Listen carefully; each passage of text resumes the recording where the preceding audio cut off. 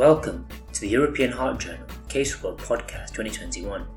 I'm Dr. Aswin Babu, Podcast Editor.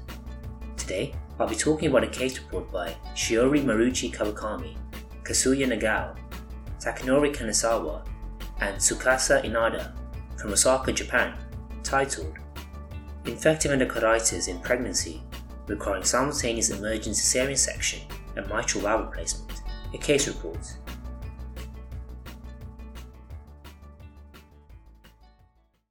Introduction.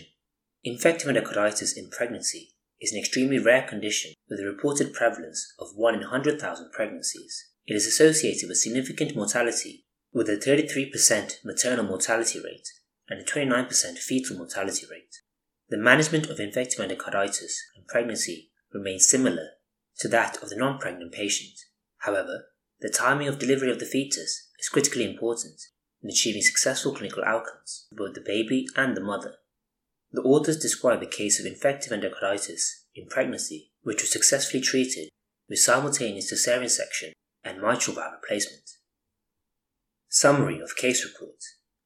A 29-year-old woman in her 27th week of pregnancy presented with symptoms of acute respiratory distress. She initially had prodromal choroidal symptoms of cough, fever, and nasal discharge, for which she received oral antibiotics. Her past medical history was significant for hypothyroidism and consequently was taking regular levothyroxine. On arrival to the hospital, her respiratory examination revealed a respiratory rate of 35 breaths per minute with an oxygen saturation of 94% on room air. Auscultation of the lungs demonstrated bilateral coarse crackles. Cardiovascular examination demonstrated tachycardia with a heart rate of 138 beats per minute and a blood pressure of 108/69. There was a systolic murmur heard loudest at the apex. Peripherally, there was no stigmata of infective endocarditis, but there was evidence of bilateral leg edema. Electrocardiogram displayed sinus tachycardia with complete right bundle branch block. Chest X-ray exhibited classical features of pulmonary edema. Blood tests showed elevated brain natriuretic peptide levels, C-reactive protein, and white blood cell count. Transthoracic echocardiography revealed severe mitral regurgitation with a preserved left ventricular ejection fraction of 71%. Mobile vegetations of 1.5 cm and 2 cm were visible on the anterior and posterior mitral valve leaflets respectively, with prolapse of the anterior mitral valve leaflet. Echocardiography also exhibited significantly elevated pulmonary artery systolic pressures of 112 mm per mercury. Thus, a diagnosis of infective endocarditis leading to severe mitral regurgitation and subsequent acute pulmonary edema was suspected. However, a bacterial source was not identified by blood cultures, and therefore the patient was started on empirical intravenous antibiotics. After a multidisciplinary team discussion involving both the cardiac and obstetric teams, it was decided that the patient should undergo simultaneous emergent mitral valve replacement and caesarean section. In the first instance, the patient underwent a caesarean section and a male infant weighing 1.2 kilograms was successfully delivered. Mitral valve surgery demonstrated vegetations in all leaflets except P1 and perforation of the anterior mitral valve leaflet. Mitral valve replacement with a biological prosthesis was implemented as the patient had plans for further children in the future. Histopathological examination of the mitral valve showed acute neutrophil dominant inflammation consistent with infective endocarditis. The patient made a swift recovery and was discharged from the ICU setting to the wards day 1 post-surgery. Nevertheless, echocardiography day 6 post-surgery showed a slightly reduced left ventricular ejection fraction of 41% with anterior wall motion abnormality. Coronary computed tomographic angiography showed occlusion of the mid-left anterior descending artery and distal right coronary artery, likely as a result of septic emboli. Myocardial perfusion scan revealed an irreversible ischemic defect in the infarcted area and, as the patient was pain-free, medical therapy with beta blockade and ACE inhibitors was initiated. Furthermore, patient also underwent magnetic resonance imaging of the brain, which showed multiple cerebral infarctions secondary to septic emboli. Given the absence of any neurological symptoms, no further treatments or examinations were performed.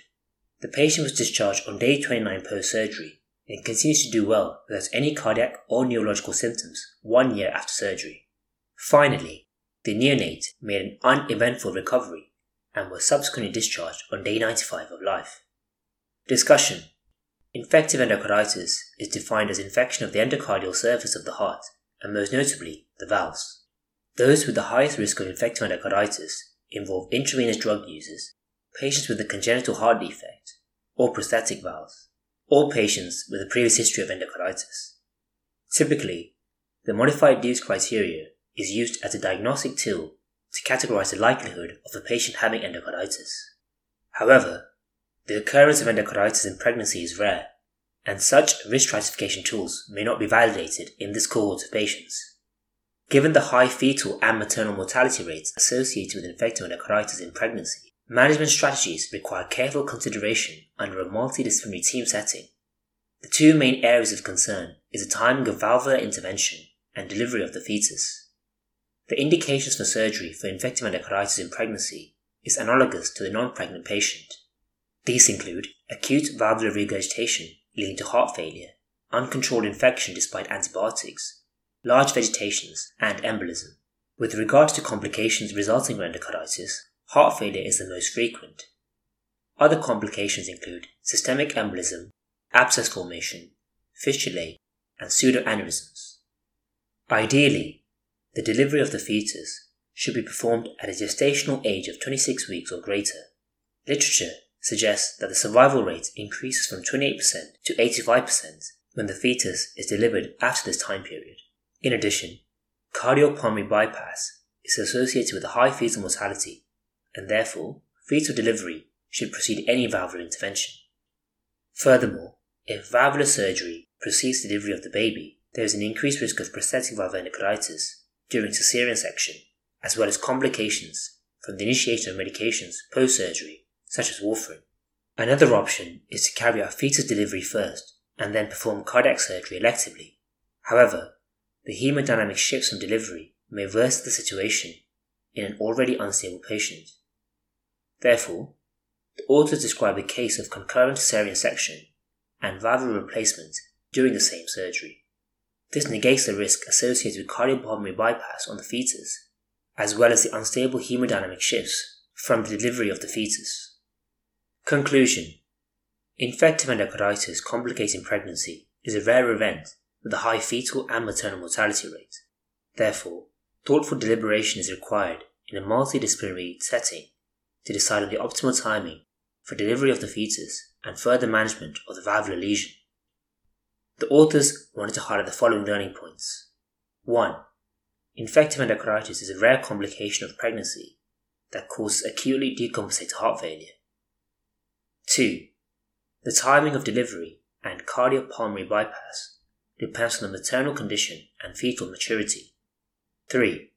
Since infective endocarditis in pregnancy has a high risk of maternal and fetal morbidity and mortality, it needs to be managed by a multidisciplinary team in consideration of the maternal condition and fetal maturity. Thank you to the authors of this case report for highlighting this interesting case for us, and thank you for listening to European Heart Journal Case Reports podcast. References and the original case reports are available online.